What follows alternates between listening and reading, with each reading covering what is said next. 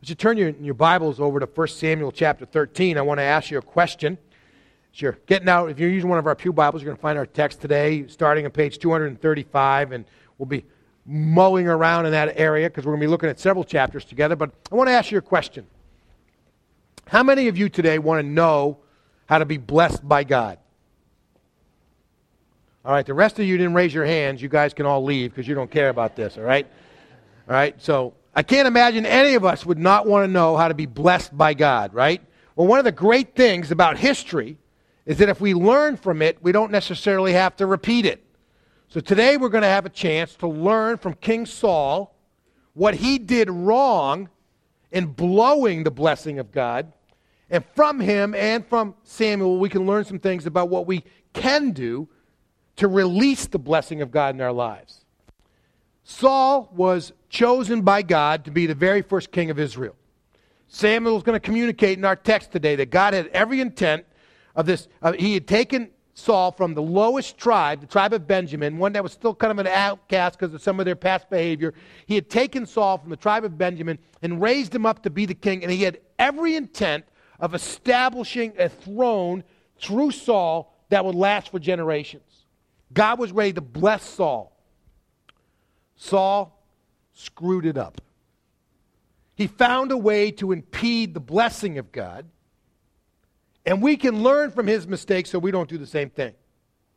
And then as Samuel gives him some counsel at the end, we can find some great truths for ourselves on how to unleash or release the blessing of God in our lives. So we have a lot of territory to cover, and I can't read all these passages for you because it's 3 full chapters, and I get paid for my words, not for the words I read out of this. So you have to read that on your own, but I'll read some portions of it to you. And I'm going to use a little section of chapter 14 at the beginning, this victory of Jonathan and his armor bearer over the Philistine garrison. We're going to come back to that in January and return to this idea of the journey to the throne from 1 Samuel. But we're going to look at chapters 13, 14, and 15, the pieces of flow of it. Three separate scenes. One is Saul in the pressure cooker with the Philistines amassing a massive army inside of his nation. That's chapter 13. Chapter 14 is the scene of Saul mopping up the victory that God has created through the activity of Jonathan and his armor bearer. Chapter 15 is how Saul responds to God's will, if you will, God's intention to bring judgment on the Amalekites as well as victory for the Israelites over the Amalekites and through chapter 15. And in each of these episodes, we're going to see ways in which Saul managed to block the blessing of God in his life. And hopefully, we can learn from his bad decisions so we can figure out how to make good decisions, right, as we go forward. So, on your sermon outlines, I've given you particular verses that I want to read as we go through this, and so you'll have that record as we go back through. So in chapter 13, just kind of setting the context again, chapter 12, there had been a great victory over the Amalekites at Jabesh Gilead. The people were now all excited to have Saul as their king, and they had this huge coronation, and he's pronounced, and they're all loving on him, right? And so they kind of settle back into normalcy. Saul sends a lot of the guys home, and he keeps 2,000 guys.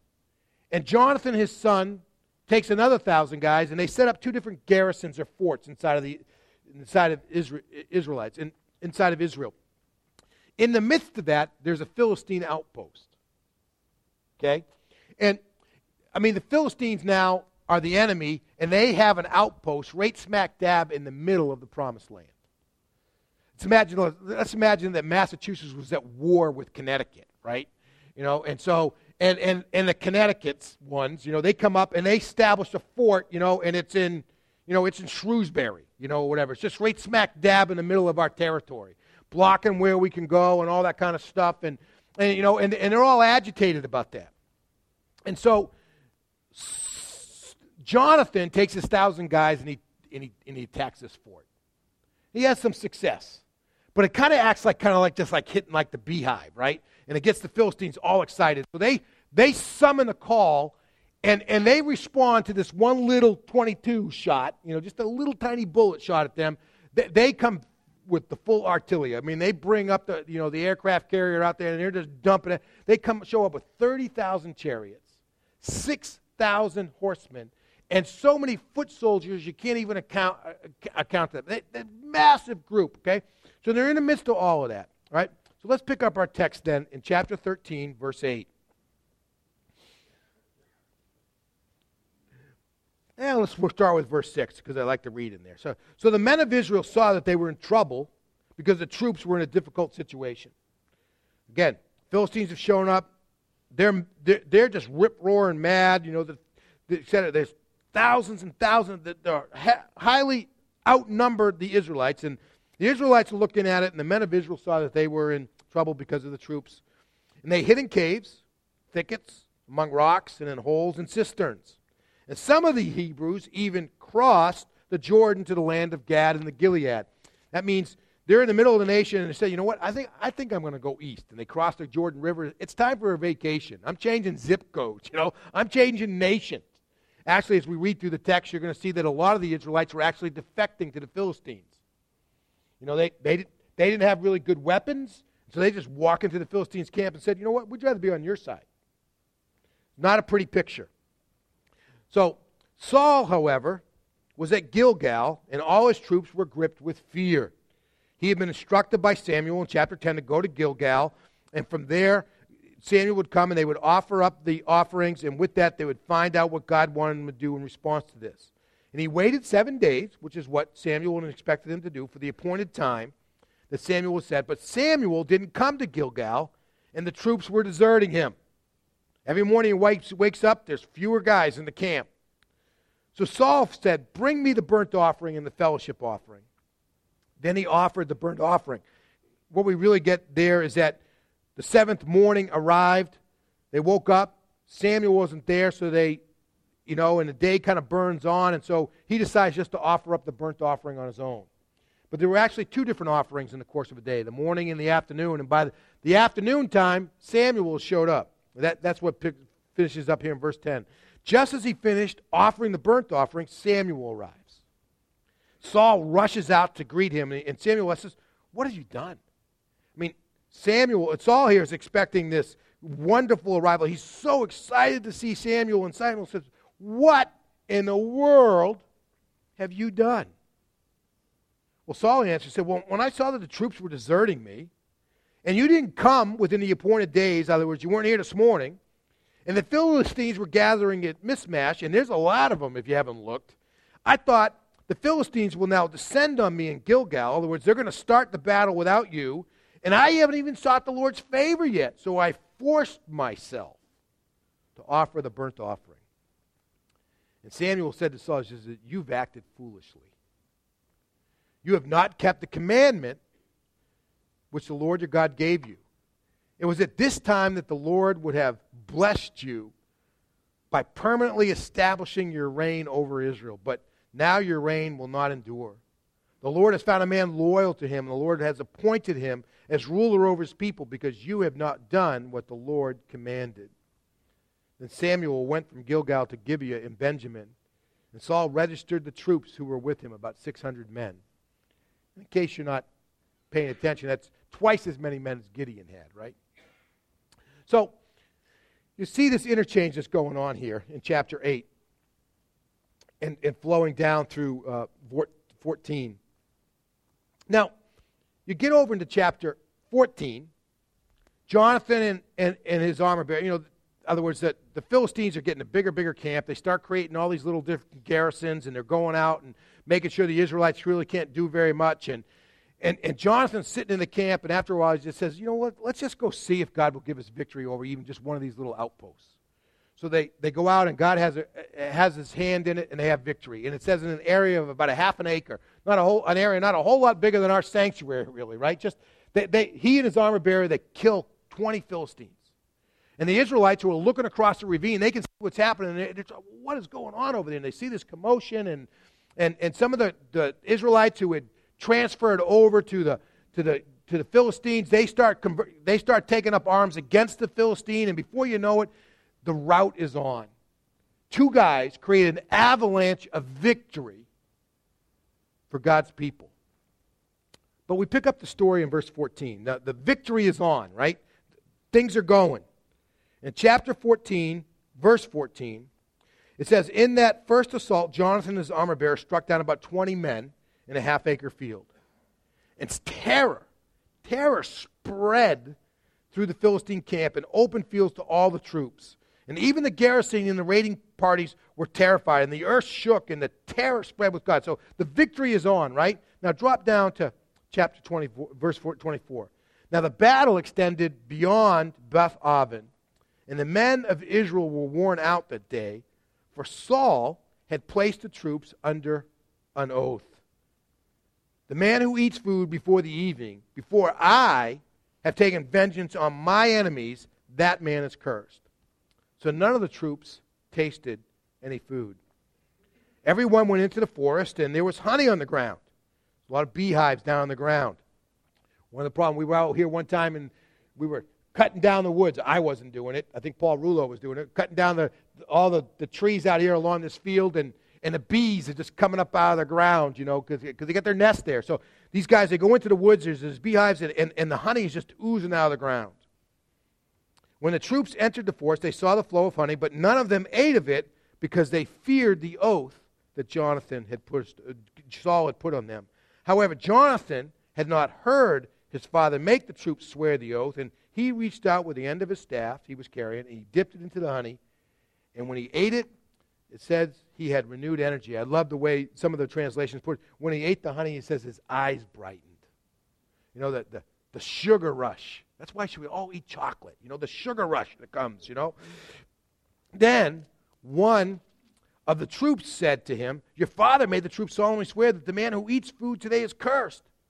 And the troops are exhausted. So he's looking at Jonathan. Jonathan's eating some of the honey, and he says, you know, first of all, your father says he's not supposed to do that. And I got to tell you, I'm starving. I'd love to have some of this stuff. I'm weak, you know, and I need some. And Jonathan says, my father has brought trouble to the land. Just look at how I have renewed energy because I tasted a little honey. How much better if the troops had eaten freely today from the plunder that they took from their enemies. Then the slaughter of the Philistines would have been much greater. So the battle goes on. Night comes. Saul starts to ask the question, well, should we continue the pursuit of the Philistines, or should we back off and let them go? You know, what's the best thing to do? And they start looking for the Lord's counsel. So he calls for the priest, and he brings in the ark, and they start asking the question, so, you know, what should we continue the attack tonight? And there's no answer. And so they kind of figure out that something's wrong, and so they're trying to discern what it is that is blocking God bringing an answer to them. And we pick up the story with verse 36. Saul says, let's go down after the Philistines tonight and plunder them until morning. Don't even let one remain, and do whatever you want, the troop says. But the priest says, you know, we need to consult God. So Saul inquired of God, and should I go after the Philistines? Will you hand them over to Israel? But God didn't answer him that day. So Saul said, well, all you leaders of the troops, come here. Let us investigate how this sin has occurred today. So the sin is blocking God's revelation of whether they should move on or not. As surely as the Lord lives, who saves Israel, even if it is because of my son Jonathan, he must die. And not one of the troops answered him. So he said to all Israel, you go on that side, and I and Jonathan will be on this side. And they cast the lots. That's what they used to figure out God's will. God used that. And the troops replied, do whatever you want. So Saul said to the Lord, God of Israel, give us the right decision. And Jonathan and Saul were selected. So they're divided up. They cast the lots. You know, it's pointing this way. So it's just Jonathan and Saul at this point.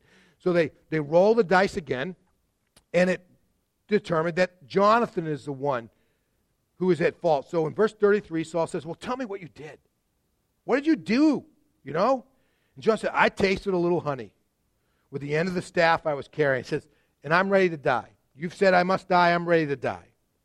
And Saul declared to him, may God punish me and do so severely if you do not die, Jonathan. But the people said to Saul, must Jonathan die because you're an idiot?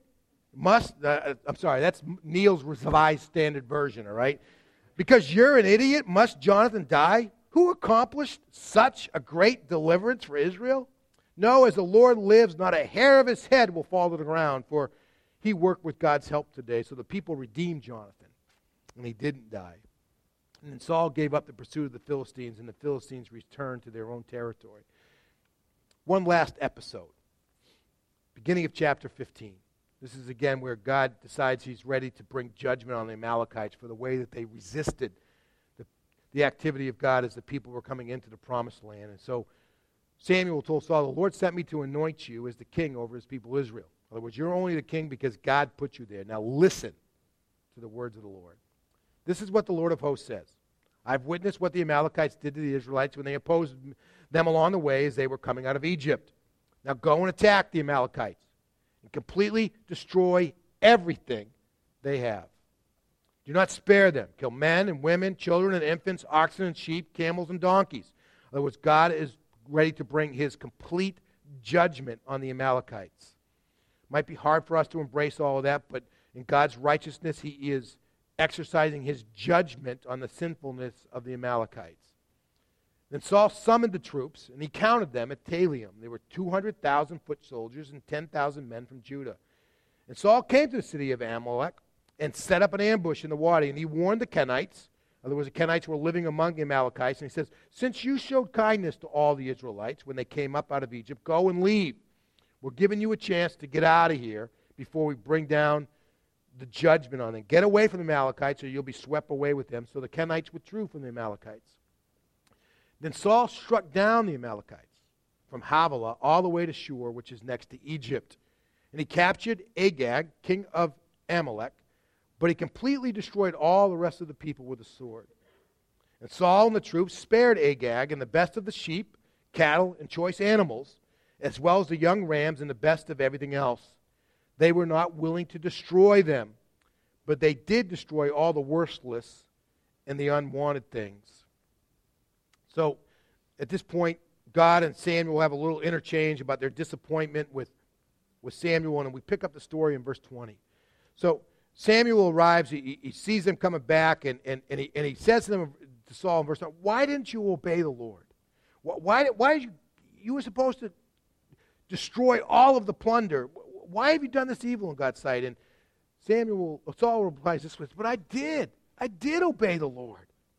Saul answered, I went on the mission the Lord gave me. I brought back Agag, king of Amalek. He's God's trophy, you know. I completely destroyed the Amalekites. The troops took sheep and cattle from the plunder, the best of what was set apart for destruction. They brought it back so we can sacrifice it to God at Gilgal. And Samuel says, did the Lord take pleasure in burnt offerings and sacrifices as much as in obeying the Lord? Look, he said, to obey is better than sacrifice, and to pay attention is better than the fat of rams. For rebellion is like the sin of divination, and defiance is like wickedness and idolatry. Because you have rejected the word of the Lord, he has rejected you as king. God was ready to bless you and make you and your offspring kings for generations, but you've impeded the blessing of God, and now God has rejected you. And Saul answered in Samuel in verse 24, I've sinned. I've transgressed the Lord's command and your words because I was afraid of the people, and I obeyed them. Now therefore, please forgive my sin and return with me so I can worship the Lord. And eventually Samuel concedes to go and to worship with him, but then he moves off the scene and he never meets Saul again. And the Scripture tells us that Saul mourned the loss of Samuel. Now, we've covered a lot of territory. If you haven't read this stuff, you should really go back and read it. It's great stuff. But, and I must tell you, in the things I'm going to share with you just over these next few minutes, I'm not going to tell you anything I don't think you already know. It's all stuff that you've heard before, but sometimes there's power in the reminder, okay? And when we look at the life of Saul and how he managed to mess up the blessing of God, God had taken this lowlife who was just wandering around the tribe of Benjamin, and he elevated him to make him king over the promised people, the people of God. And God was prepared to establish his throne forever, and Saul managed to mess it up. And here's how he did it. And it tells us the things that we need to avoid not to screw up the blessing of God in our own lives. And here's the first thing. You and I can mess up. We can impede the blessing of God in our lives when we rationalize disobedience. If you look at chapter 13, I mean, you can really feel for Saul, right? Here he is. He's sitting at Gilgal, waiting for Samuel to show up. He's doing what he's told. He's looking out across the field, and the Philistines are like, I mean, they're like the sands of the seashore. There's just thousands and thousands and thousands of them, you know? And they got no control. They don't know when these guys are going to attack, right? And so Saul's looking at his own group. Samuel doesn't come. So there's no offering. So we don't even know if God likes us at the moment, if there's any favor or not. And the troops, every single morning, wakes up and there's more and more of them gone. You know, they had blown the trumpet after they attacked the Philistine garrison. Lots of Israelites showed up. They were ready for the battle, and they started looking at how many Philistines there are, and they're like just taking off. You know, this is not a drafted army. This is a volunteer army. And they're saying, I volunteered for this thing, and I'm unvolunteering. And they're out. You know, and the whole thing is coming apart. And Saul's sitting there, and he feels like all of this pressure is on him. He's got to do something. And you know what? He rationalizes his disobedience. Look what he says to Samuel in verse 10, verse 11. It says, when I saw the troops were deserting me and that you hadn't come with the appointed days and the Philistines were gathering Mishah, you know, I thought the Philistines will attack and descend on me and Gilgal, and I haven't even sought the Lord's favor, so I forced myself. He's saying back to Samuel, says, I didn't have any choice but to disobey God. Ever rationalized your disobedience? I mean, we can come up with all kinds of reasons as to why it makes absolutely no sense, it's impossible to actually obey God. In fact, Saul was so convinced of the fact that he was unable to obey God that he actually thought his disobedience was the way to find the favor of God. Oh, there goes my tie again. Sorry. It went off 3 times in the first service, so you've gotten off light so far. I got to stop wearing this tie on Sunday mornings. Anyways. You want to listen to what it says? Can you hear that? There you go. All right. That will sound really good on the internet recording when it's out there. Anyways.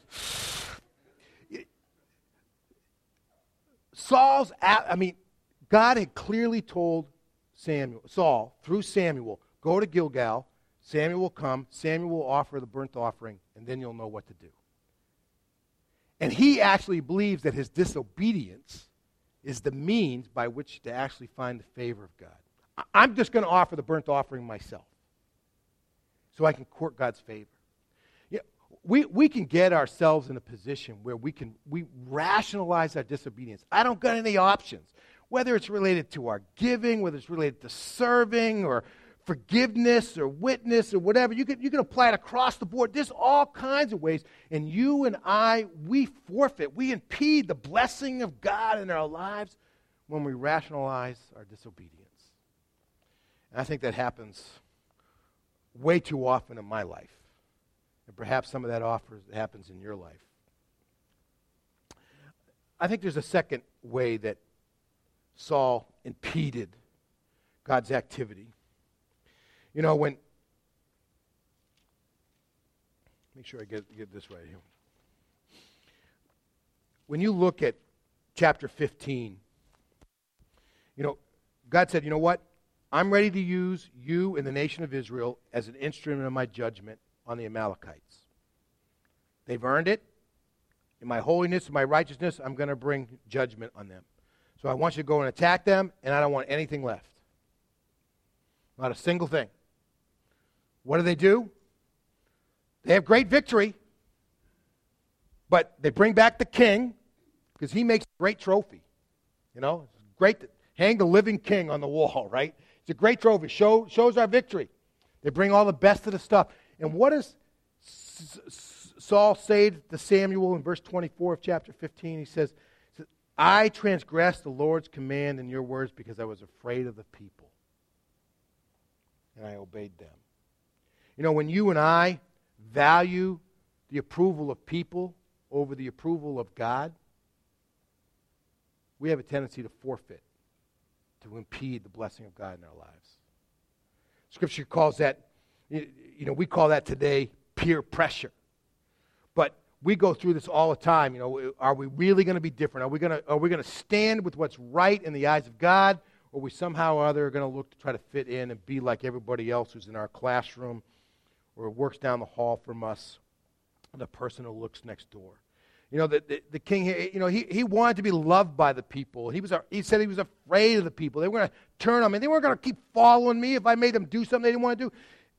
He was afraid of the people. He wanted their approval more than he wanted God's approval. And when you and I get to a place where we fear people more than we fear God, when we want their approval more than we want God's approval, we're impeding the blessing of God in our lives. We just are. There's one last one here, and it comes out of chapter 14. It's interesting that, we didn't read the beginning of chapter 14, but clearly God had created an avalanche of victory. Two guys up against a massive army, and they create the momentum that just changes everything. It's like the Israelites are down 163 to nothing in the middle of the fourth quarter, and one little play turns it around, and next thing you know, they win. I mean, it's a huge turnaround, but in the midst of this, Saul starts to see the rout taking place, and the Israelites who had defected are changing sides, and the Israelites are coming out of their caves and thickets, and they're coming back across the Jordan, and the victory's going, and Saul's like, I got to get on this. He says, you know what? Nobody eats anything until I have gotten all of my satisfaction against my enemies. What in the world does Saul have to do with any of it? Right? But somehow or another, when you and I interject our efforts into God's activity, we forfeit a lot of God's blessings in our lives. When we somehow or another want to take the work of God and somehow make it about us rather than about God, we forfeit a lot of the blessing of God in our lives. God had brought the victory. He had used Jonathan and his armor bearer. God was given a great victory over a huge, overwhelming foe, and somehow or another Saul wanted to step into it and take part of the credit. Say, well, if I hadn't expected so much from my men, we would have never had that kind of a victory. And his pride just creeps in. I want victory over my enemies. Well, they're God's enemies. They're not his. And when we interject our efforts into God's activity out of pride, we begin to forfeit a lot of the stuff. And, sometimes this happens in our families. We can be praying for God to bring a certain conviction or leadership to our spouse or to our child, to our brother or sister or parent or whatever. And when we see God start to just kind of get that activity going, somehow or another we just can't resist kind of adding to it with our own. Like if you would listen to me before, you wouldn't be like, how that we can we want to jump in there and get our 2 cents in. I think often this happens when we see God start to move in a ministry and we get focused in on not how God is using it, but how we're doing it, that we begin to lose that blessing from God. So we can look at Saul, and we don't have to repeat his mistakes. We don't have to rationalize our disobedience. We don't have to favor the approval of people more than the approval of God. We don't have to try to put ourselves front and center, but we can let God take the lead. But how is it that you and I could actually positively let God unleash his blessing in our lives? And I think that Samuel's response to Saul in chapter 15, in verses 22 through 23, is just really powerful to us. And I'm not going to speak long on these, but these are a great word to us. Does the Lord, he says, take pleasure in burnt offerings and sacrifices as much in obeying the Lord? Look, in other words, pay attention now. Don't get distracted. Put down your cell phone. Put away the paper. Turn off the TV. Listen to me. To obey is better than sacrifice. And to pay attention is better than the fat of rams. The reality is, plain old simple obedience is better than great sacrifice to the Lord. The way that we allow God to release his blessing in our lives is just plain old simple obedience. God's not looking for you to go out and make $10 million so you can donate the new wing at the hospital and put his name on it. God's not looking for you to make a great sacrifice. He's not necessarily looking for you to pick up and move to Ecuador and never see running water again inside the house. Or whatever. God's not asking necessarily to do those things. God's simply asking you to get up in the morning and trust him. Love your husband, love your wife, love your kids, be a good employee, a good employer, be kind to people, be a good neighbor. God's just simply asking for your obedience. He's not looking for great sacrifices. He's just simply looking for obedience. Because to God, obedience is better than sacrifice. God also isn't, the way I've put it here in my notes and in your notes, is that simple trust in God is better than dependence on anybody else's, including our own capabilities. God's just simply asking us to trust him. We may be sitting in the camp. The troops may be defecting. The enemy may be mounting and getting stronger. They may be unfolding their strategy to crush us. All this stuff could be going on. We don't know where the help is coming from. Where's Samuel? God just wants us to trust him. He's not asking you to figure it all out. He's just asking you to trust him. Seek ye first the kingdom of God. All the rest of that stuff will work its way out. Just have faith like a child. And yours is the kingdom. The marvelous thing, I'm going to conclude with this, is, we got all the stuff on the platform, right? We got the nativity scene out, and the Christmas trees, and the flowers, and more nativity scenes. And we are in the midst of a season where we celebrate and focus on the fact that God has unequivocally, undeniably, as loud as he could, communicated, I want to bless you. He's given us his son, right? He sent his son into the world. God is just yelling at the top, I want to bless you. I wonder how that's going to sound on the internet. Here we go. And how you and I can release that blessing in our lives is in each and every one of ours power. Because every one of us can trust, and every one of us can obey.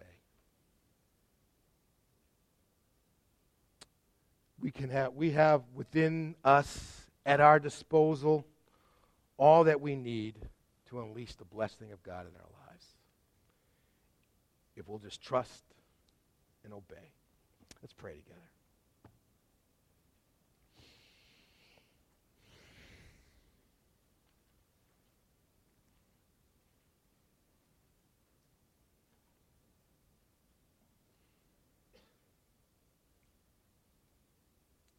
Waiting for the stirring to quiet down.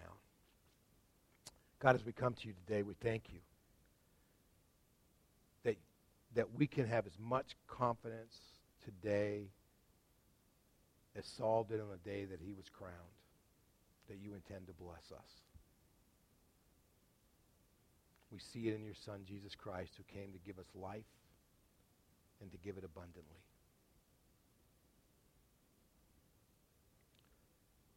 Father, we recognize, I confess to you that I personally impede your blessing in my life. I can come up with all kinds of excuses why I can't do the things that you've asked me to do. I can take the simple things you've asked me to do and make them so complicated I can't figure out how to make it happen. I can somehow or another want to get my fingerprints all over it so that I can get the credit instead of you just getting the credit.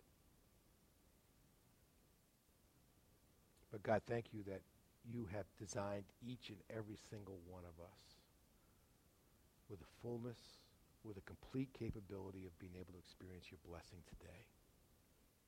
We don't have to do anything great. We just have to obey. We don't have to be wicked smart and know everything. We simply have to be able to trust you. So God, make us a people who unleash your blessing in our lives so that we might release it on our world. As we pray in Jesus' name.